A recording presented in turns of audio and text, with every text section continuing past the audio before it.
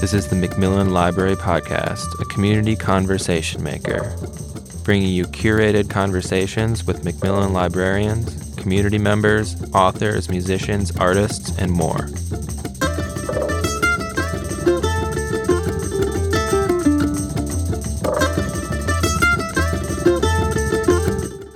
Welcome back to the McMillan Conversation Maker Podcast. Today we have a recording from our Authors at McMillan presentation series. This one is with Troy Schoultz. Ride down Wisconsin back roads to old men's backyards, roadside taverns, and the apartments of lost loves. Troy Schoultz offers reflection, foresight, and clarity in his relatable and honest verse. You can also see the video of the presentation on our YouTube channel. Also, check out our website for upcoming events and author events at mcmillanlibrary.org. Follow us on Twitter at McMillan Library. We also post podcast updates on our podcast Twitter handle at McMillan Podcast. And check us out on Facebook at McMillan Memorial Library. And now, here's Troy Schoultz. Here. Thanks for coming out, everybody, to our Authors at McMillan series. It's the final one for the year. We'll have more authors coming up next year, so look for those. And today we have Troy Schoultz, who is a lifelong Wisconsin resident. He is currently a lecturer at the University of Wisconsin-Fox Valley, where he also edits the nationally recognized Fox Cry Review. His interests and influences include garage rock, vinyl LPs, found objects, the paranormal, abandoned places, folklore, old cemeteries, and the number 5. His poems, stories, and reviews have all appeared in Seattle Review, Nerve Cowboy, Rattle, Slipstream, Chiron Review, Word Riot, Fish Drum, Midwestern Gothic, and several others since 1997. He was nominated in 2012 for a Pushcart Prize by Slipstream Literary Magazine and is the author of 2 chapbooks, A Field of Bonfires Sings by Wolf Angel Press, 99, and Good Friday by Tamafire Mountain Poetry, 2005. He currently resides in Oshkosh, Wisconsin, and we're lucky enough to have him here tonight. Give him a round of applause, please. Well, thanks for showing up on this cold evening, winter in Wisconsin. It's not pleasant, and we live in a state where being outside too long can kill you. Why do we do that? It's nuts. Crazy. Well, I was going through, I'm going to read, of course, my book, which is on sale on the table next to me here. And there's some other freebies, bookmarks, and whatnot. And but I was going through a lot of my works and a lot of new stuff. And it appears I got a lot of winter poems. And I thought, that's how perfect is that? Let's do the winter poems. So I'm going to start off with one that's going to be appearing shortly, I believe, in the Chiron Review out of Kansas. And it's called 3 Scenes from a Wisconsin Winter. What sort of a curse could fall upon someone to make them park their camper in the Marshfield County Fairgrounds throughout the month of January, when the wind bends window panes and drifts rise and dance like ghost cotillions? It must have been biblical. The funeral home across Highway 13 is lit like an upper-class motel. A suicide, plastic bag, and suffocation. Not the ideal way to exit, but effective if you're steeped in desperation. I wonder if he was too drawn up in this season of endurance, where the sky and ground are often the same color, and even blue sky days of sun are cold enough to kill. I'm talking to a trucker at my second job. He's a Southerner and believes we live in God's country, but concedes that he doesn't understand why every kind of store sells hard liquor, or the point of ice fishing. But there's faith in driving 4x4 trucks across Lake Winnebago, where shanty villages grow. Men of patience escaping their marriages, sit inside drinking beer and brandy, dreaming idly of next summer's cucumbers and tomatoes, while sturgeon hover weightlessly below, gazing through ancient eyes.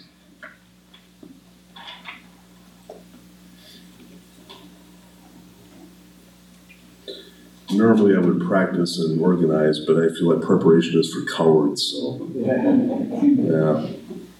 There's nothing creative in it either. You're right, there isn't. My kind of audience. Good deal. Many years ago I lived here, back in ancient times known as the late 80s and early 1990s, and I worked at what was Cops Food Center. I think it's still Cops Food Center, isn't it? I got some people here that are shaking their head. They're no, I don't know. Is it? Okay, well, there you go. And a few times I had the dubious advantage of the dubious pleasure of apprehending shoplifters. I got to tackle one time. And I want to say that memory is kind of a strange thing, but I want to say it was Christmas Eve. I'm not sure. It might have been. But we tackled him, and we apprehended him, brought him into the manager's office, and he was sitting there waiting. And here it turns out it was Christmas Eve, and he shoplifted one of those cheap toys in the cheap toy aisle. And I imagine it was probably for one of his kids or something.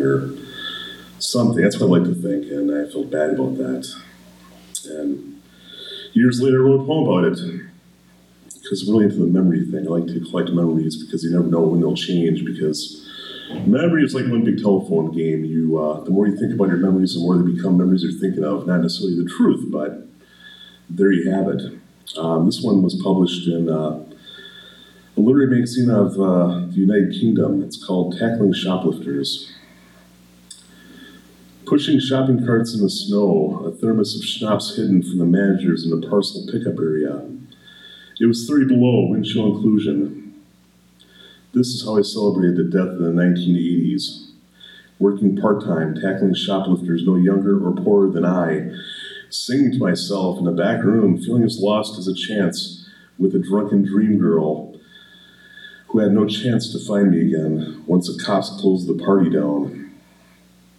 We drank together, all of us, 24-hour lost souls, made mixtape soundtracks of the hours and days we'd kill, those promises spilling off beer-heavy tongues, wasting our life in the frozen food aisles with box cutters, hoping the 90s and our bad luck would finally pay off in some dim way. That night, a rented motel room, a bathtub of ice and bottles captured and lost somewhere on video. We held on to our lives at that point, like icicle-adorned handles of shopping carts. Outside during the last day of December. Or maybe the ankles of a panicked kid falling face first hard on the tile, broke and desperate for a pack of Marlboro Lights.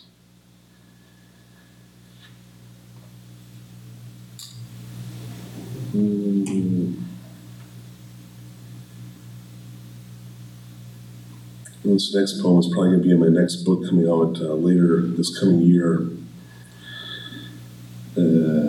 It was also published in a magazine out of the UK called Seams. And it was published someplace too in the United States. I'm trying to think of where right now, but it doesn't come to me at the moment. It's called Obituary of a Mill Town. This is a town of lost dog posters and abandoned cars. Brick factories watch the dead and dying with cataract windows, broken out of boredom. Machines and break room guts collect the grimy residue of neglect and lost stability. Old men get and stay drunk in taverns before noon, dreaming of glasses of rain and new wounds bleeding. They stop punching clocks but are far from through making sure their wives cry, for how else can they be positive that they truly love them? It's only when lightning fragments the sky and September rain falls like penance that we feel both safe and haunted, like the slumbering rabbit out of the owl's reach. There is a murmured poetry where the streets start to flood and streetlight reflection makes the turn lanes impossible to identify. There's music of lightbox signs igniting against the gray and purple evening. This is why people talk to headstones and plead negotiations before they die. It's so damn hard to leave the familiar repetition of this terrifying world behind us. Well, let's lighten the moment up here with some breakup poems. How about that?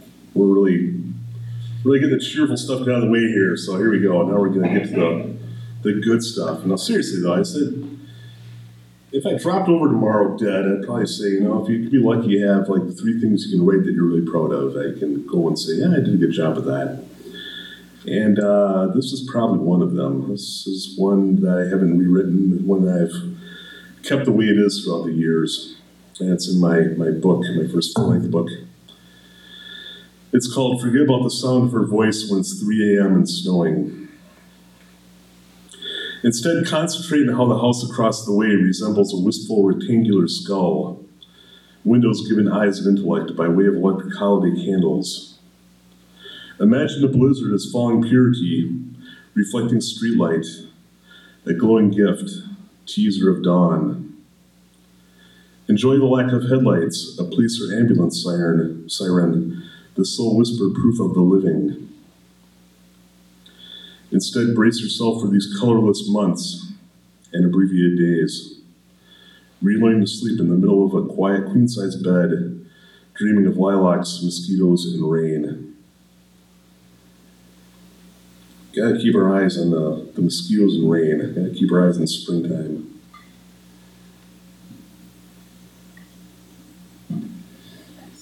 Here's another one. A friend of mine who has a podcast featured this poem on his podcast, and pretty grateful for that. He did a good job reading it, probably better than I do. It's called Single. All I'm trying to say is I don't miss the gleaming knives that grew from our tongues. I do miss your arms after dark, but I traded our lives for a 1-bedroom apartment, no lease, paid water, with appliances and self-cleaning oven. And tonight, I'm too far gone on this brandy. What I mean to tell you is the moon panicked last night, and my heart raised hell like a jailed drunk, who even after all the beatings refuses to go down.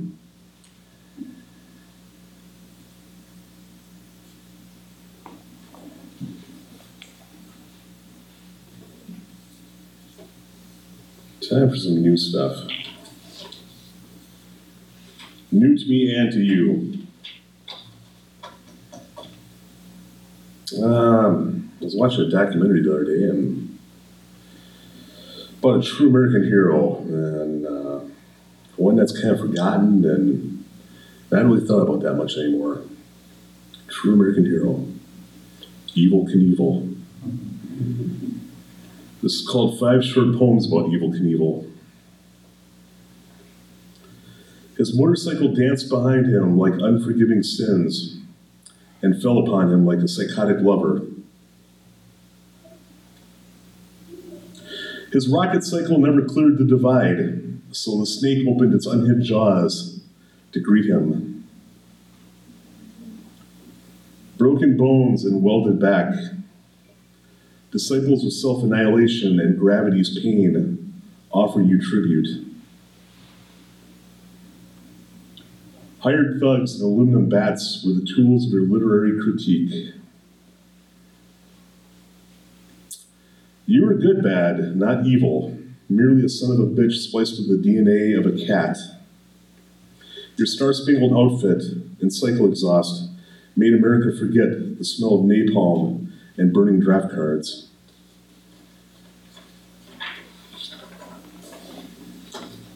Actually, I read a couple biographies of him. He was actually kind of a son of a bitch, but kind of a bastard, but he was good at what he did. This is written over the summertime. I spent a week in Chicago, and if you ever spend a week in Chicago and you're not used to being in a big city for a week or more, you start to miss certain things, and you get a little bit claustrophobic. And this is one of those nights. This is what 1 a.m. sounds like to a visitor in Chicago. It's not the low whine of police and ambulance sirens. We have those in Oshkosh. It's the blunt hum of the AC shuddering and wheezing like a black lung victim.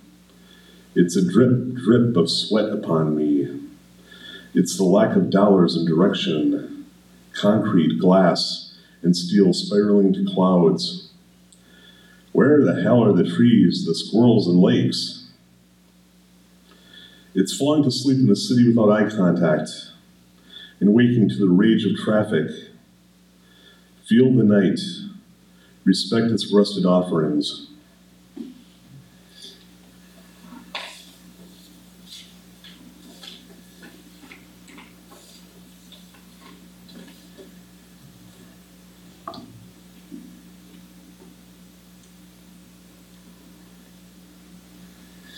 I write a lot of poems about dogs. I don't know why.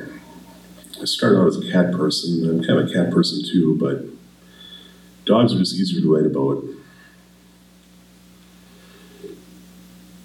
In fact, I have 2 dogs. I take them to the dog park on occasion, and you think dog people be normal, but they're not. You go to the dog park and you try not to make too much human contact because it gets into kind of weird situations sometimes. I was there with my 2 dogs one time, and they were both kind of like freaking out because they're not used to being socialized, and so I'm just standing there looking at them, trying to make them fetch things which they have no concept of, and I'm like, okay. This guy comes up to me and he has 2 German Shepherds.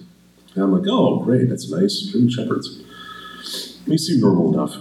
They always do it first. And we got in a little conversation. He's like, you know what you gotta do is you gotta take those dogs on a trail, you gotta walk them. I'm like, oh. He goes, yeah, they get nervous staying in one spot. You gotta move them around a little bit. I'm like, okay. So we hit the trail. And it was fine. I enjoyed it. We did the whole trail, came back. It was a nice spring day, and he was there with his dogs playing catch with his 2 German Shepherds. And I was like, yeah. He's like, how'd it go? I'm like, really good. They're more relaxed now. They're very comfortable. Hey, well, thanks. Thanks for the advice. That was very good. And he goes, no problem. He goes, dogs are just like people. I thought about that, and I'm like, yeah, dogs are kind of like people. They like praise. They like to be loved. They have emotions. He goes, and there's sexual deviance.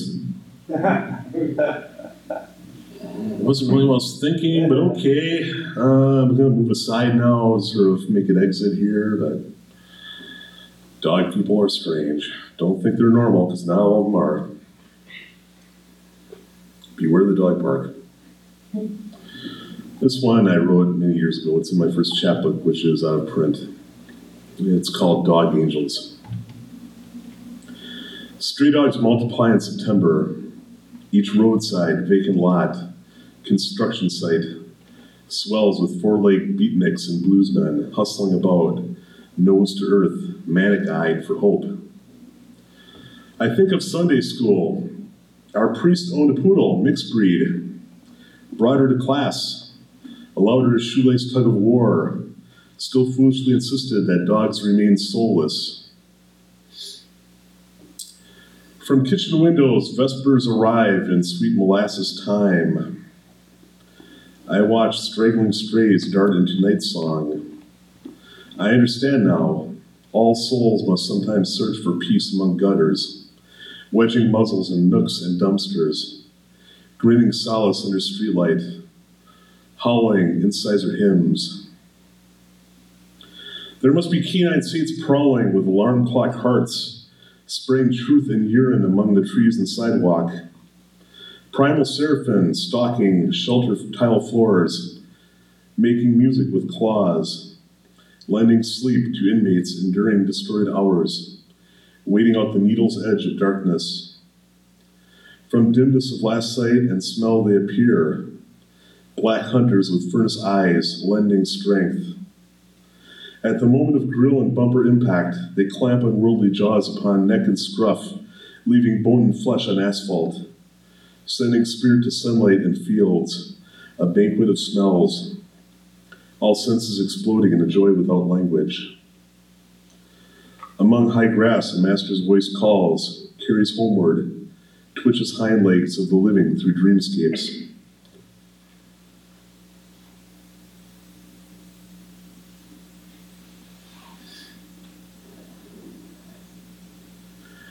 This is kind of based on a real-life incident. It's kind of self-explanatory. It's called Black Ice. It's also my first chapbook. She keeps her son's room like jarred rows of preserves, unused but always on display. She dusts the gold and silver trophies on his dresser weekly and stares at them, hoping each faceless athlete replica will turn its shining head and offer answers. The calendar girl above December, wet yellow bikini and parted lips, lies frozen on the beach in 1985. On first snowfall nights, she enters the room and turns on the lights, wishing to find him on the bed and staring at the walls. She sits beside his desk and begs him to stay in tonight. He explains the reason why he should not take the keys.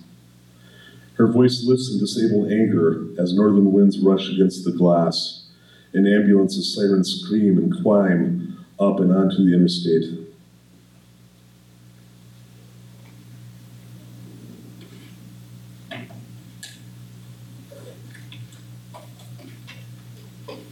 I promise somebody one of these days I'll write a happy poem. Happy poems for y'all. I'm working on it.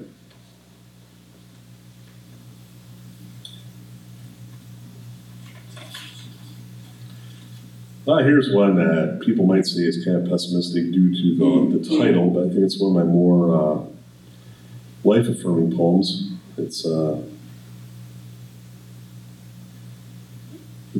my book, which is on for sale, and it's kind of an answer poem to another poem one of my favorite poets wrote. His name's Don Winter, and he lives in the Upper Peninsula, and he's brilliant. If you ever run across any of his books, he's strictly in the small press, but if you run across any of his work anywhere, just check it out. It's incredible. And it's called Even the Cemeteries Were Once Brand New. I'm no longer young, but somehow I've managed to dodge real tragedy. This much is bearable, the promise of passings, daily troubles consistent as rain. Still, tomorrow's injuries are flashing blades like back alley thieves. It's minutiae of trials that will make you lose your mind if you dwell on them too long. A lifetime of paper cuts, unexpected bills, blown transmissions, and emergency room runs. Simple mistakes lying before us like wrapped packages are what are meant to save us. Disposable moments of lightning ecstasy that make us clutch onto life like a lover in an airport. Someone once told me, it seems bad enough now, but wait another year. This won't matter anymore, and you'll have a whole new set of troubles to worry about. We lose ourselves wishing on dead stars still shining, laughing into the black drawer of midnight, the ferocious beauty of all that is temporary. Basically, it means live your life. Be happy, in case you didn't know. As an undergraduate, I worked a lot of summer jobs.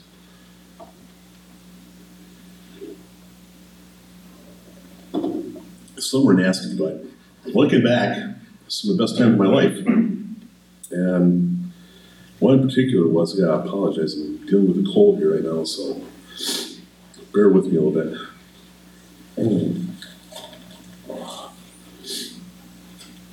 So I used to come back in this area during the summertime. I went to school and got my undergraduate degree at UW Oshkosh, but I'd come here in the summertime and sometimes work at whatever I could find.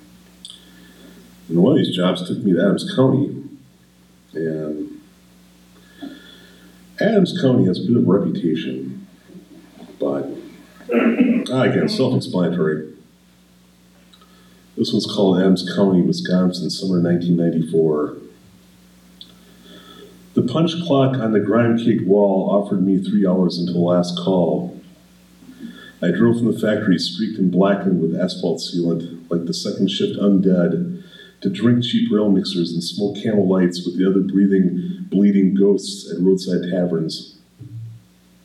Some nights would find me with a carry-out 12-pack of Old Style back at a coworker's trailer home, falling asleep under the box air conditioner on a slipcover sagging sofa. Other nights I'd drive the back roads beyond a county line through the haze of late summer night heat, mumbling a blood alcohol prayer, left hand on the wheel, the other reaching for the backseat cooler.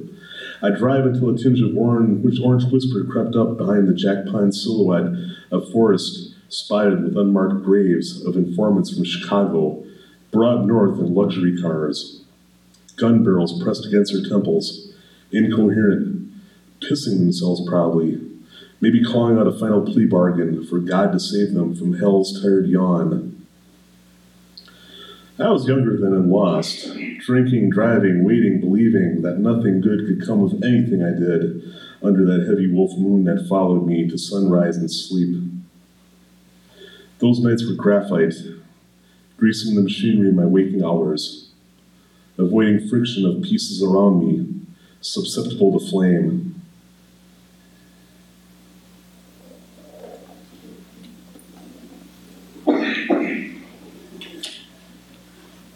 I'm going to do a few more here.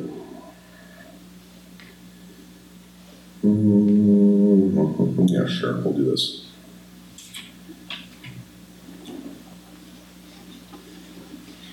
This is the title of my book, called Biographies of Runaway Dogs. These humid July afternoons are meant for remembering women who may have well long forgotten you and minor miracles you were once an unfit witness for. It's too early to go out and too late to plan anything that might salvage the day. You think about a story your once possible wife told you, a childhood memory about a neighborhood dog neglected, who made a run for freedom after well over a year of straining against the chain, so driven that the spike screwed into the Wisconsin clay dirt in a kennel left open was ripped from the earth. And so he ran, directionless but hard, a life behind chain links. Ask yourself, what would you do? Across the burnt grass yard, through the ditch and onto the highway, blossoming with raw joy, almost across when the chain hooked a passing truck. His neck snapped, a violent somersault, dragged a few yards, killed. You consider that dog and the woman who could have been your wife and raise a toast to them in your mind. Afternoons like this, you still wish you were out of your mind, still able to afford all you believe you could lose.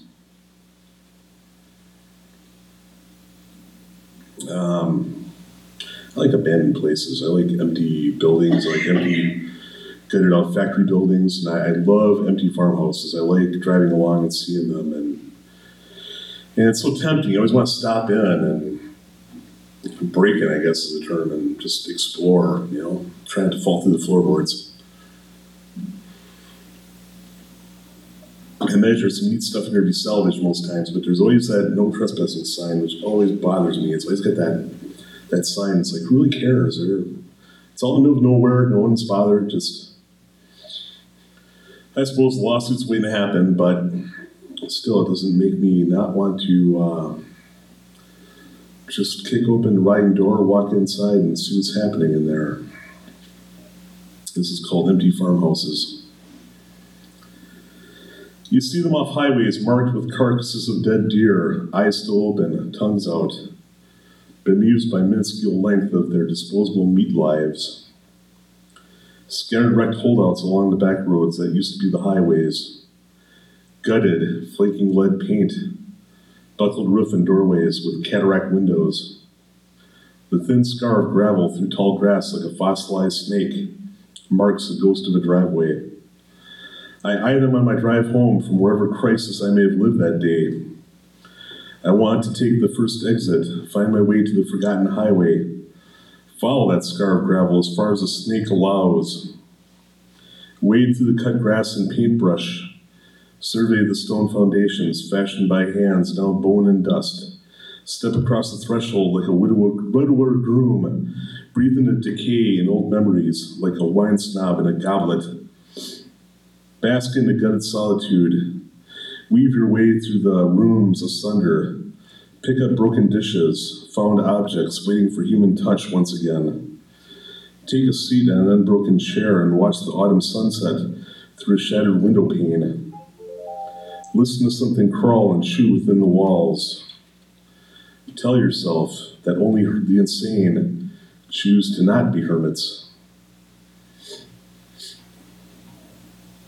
And this is a poem about moving. It's called Expect Rain. You can expect the couch that fit through the door with exact precision to have somehow expanded. Expect rain on the day of borrowed open-air trailers. You never leave spaces completely absent of the residue of a life lived. Abandoned lamps with shades tilted at a rakish angle.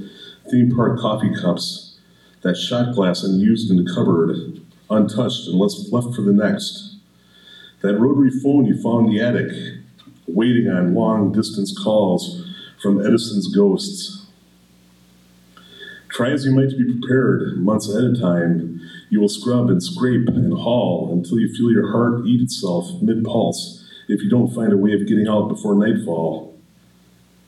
Expect a security deposit to never find its way to your new mailbox. You find yourself in an age where it seems too late to be a nomad and exit, moving in together and all too often moving out alone.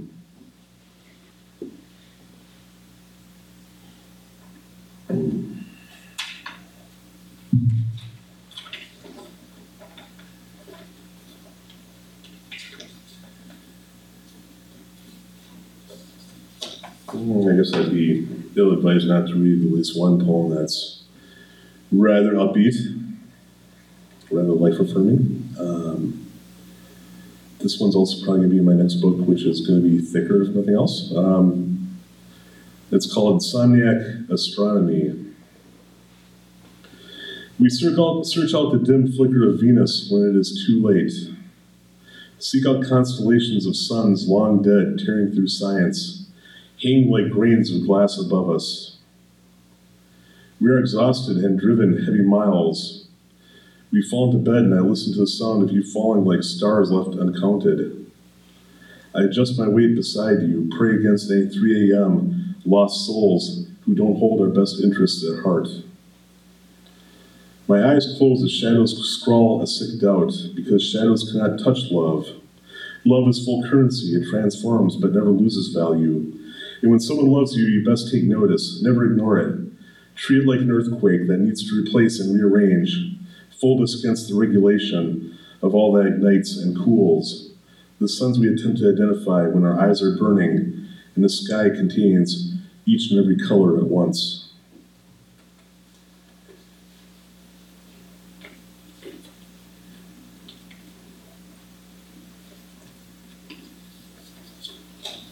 I was talking to one of my students recently, and she was complaining about a date she went on. I'm like, do people still go on dates? She goes, yeah. Well, how do you do that?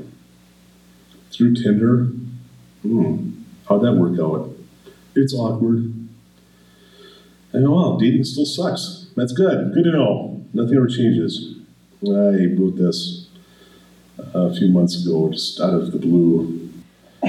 This is called First Date. Kind of a fun little thing. First date. Outside, the sun has dropped through asphalt. Gut-level honesty becomes a liability. We talk after midnight, thinking, pausing, tossing back brandy.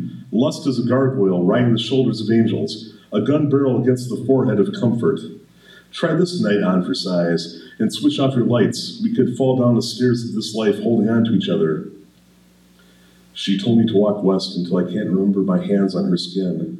And I don't like the moon when it hangs like a shard of porcelain. And yes, I love the sound of forgotten guitars. Why must I keep up this talking? I can't be the one entertaining you. I'm not getting paid a union salary for this. Speak and tell. Stop fingering that glass of wine and bail me out of this. It's too soon since I lost her. You can't expect my charm to last.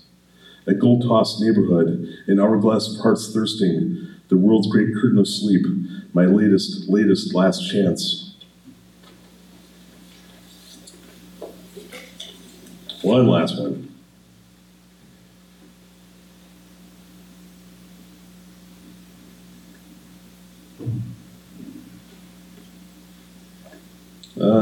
I wrote this one about an old landlord I had in Oshkosh when I moved the first time.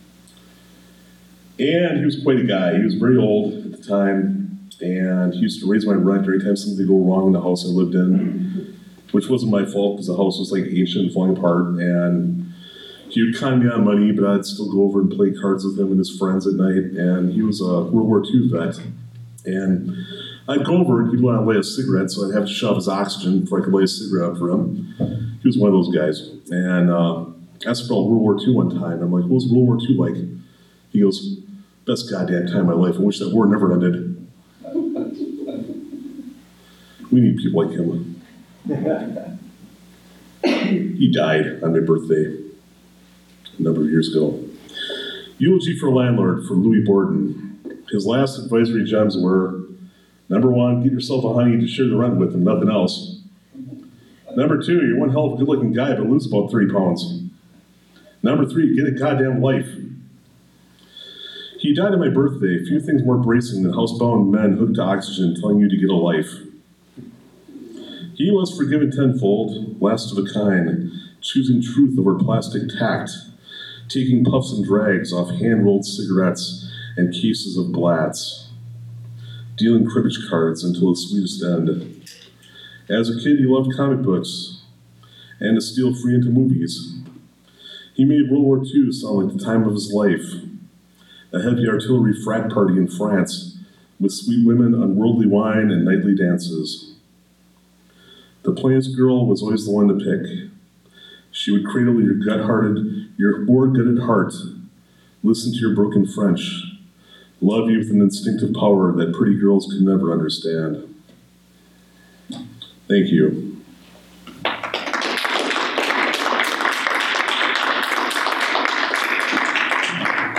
Time to help yourself to the cookies and coffee and the palm. You got some palm juice back there. One glass of that stuff will last you a whole week. Loaded with vitamins. Make you jump faster and run faster. It's great. Okay. Any questions? Anything? No questions? I got 2. Really? I follow Jim Acosta from CNN. No. Yeah. Okay. Get out of my conference. So when did you get the writing bug, and did you start with poetry, or did you grow into poetry? I don't know, like a writing bug, probably in grade school, and I remember one time we had to have a list of words for like spelling class, and Catholic grade school, and one of the things we had to do is like make a story out of them. And me and my friend Pete Stojak collaborated on a story one time, and next thing I know, we get called in the principal's office, and I actually got sent to a psychologist. True story. That's why I knew I had talent. I went to college, and I just sort of took an English class, and I was off to the races, and it just happened, and I started writing again. So Did you keep writing? it's better than bowling. No, nothing's better than bowling. It's better than bowling for me. And by the way, I'm from Adams County. So you know about the graves of hitmen from Chicago. Stories, yeah. Yeah, it's pretty haunted. Yeah. And do you teach writing or literature or both? Do you remember the 70s TV show Welcome Back, Kotter? Yeah. That's my life. I thought it'd be Dead Poets Society, but it's Welcome Back, Kotter all the way. That's what it is. I have several of them. So.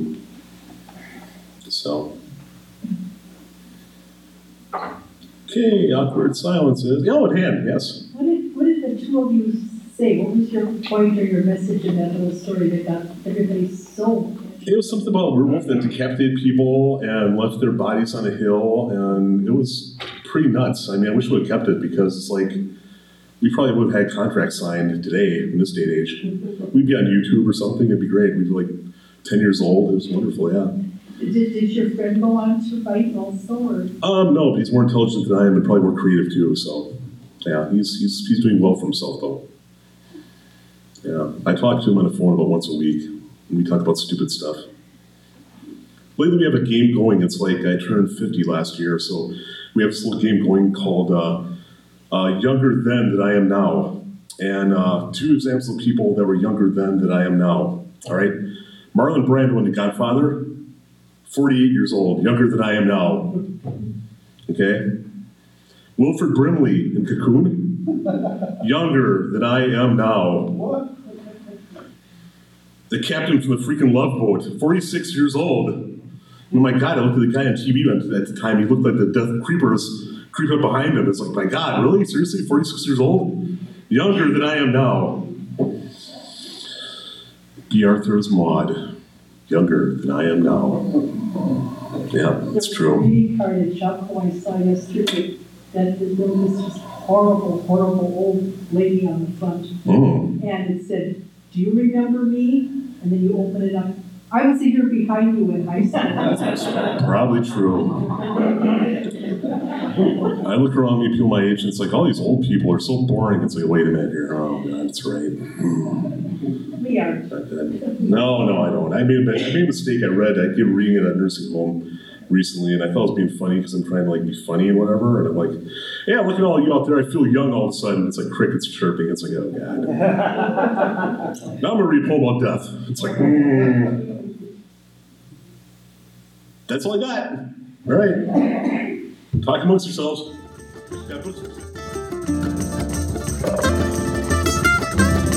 Thanks for tuning into the podcast. We hope you use this information to strike up a local conversation. We believe in the power of community and story here at the library, and we have plenty of stories in book, ebook, CD, DVD, and magazine form. Check us out at McMillanLibrary.org to see upcoming events, including concerts, speakers, movies, and more. We also have free online classes through Gale courses, as well as a host of databases for your research needs. If you can't find what you're looking for, stop in at the information desk. The McMillan Conversation Maker podcast can be found at McMillanLibrary.org/podcast.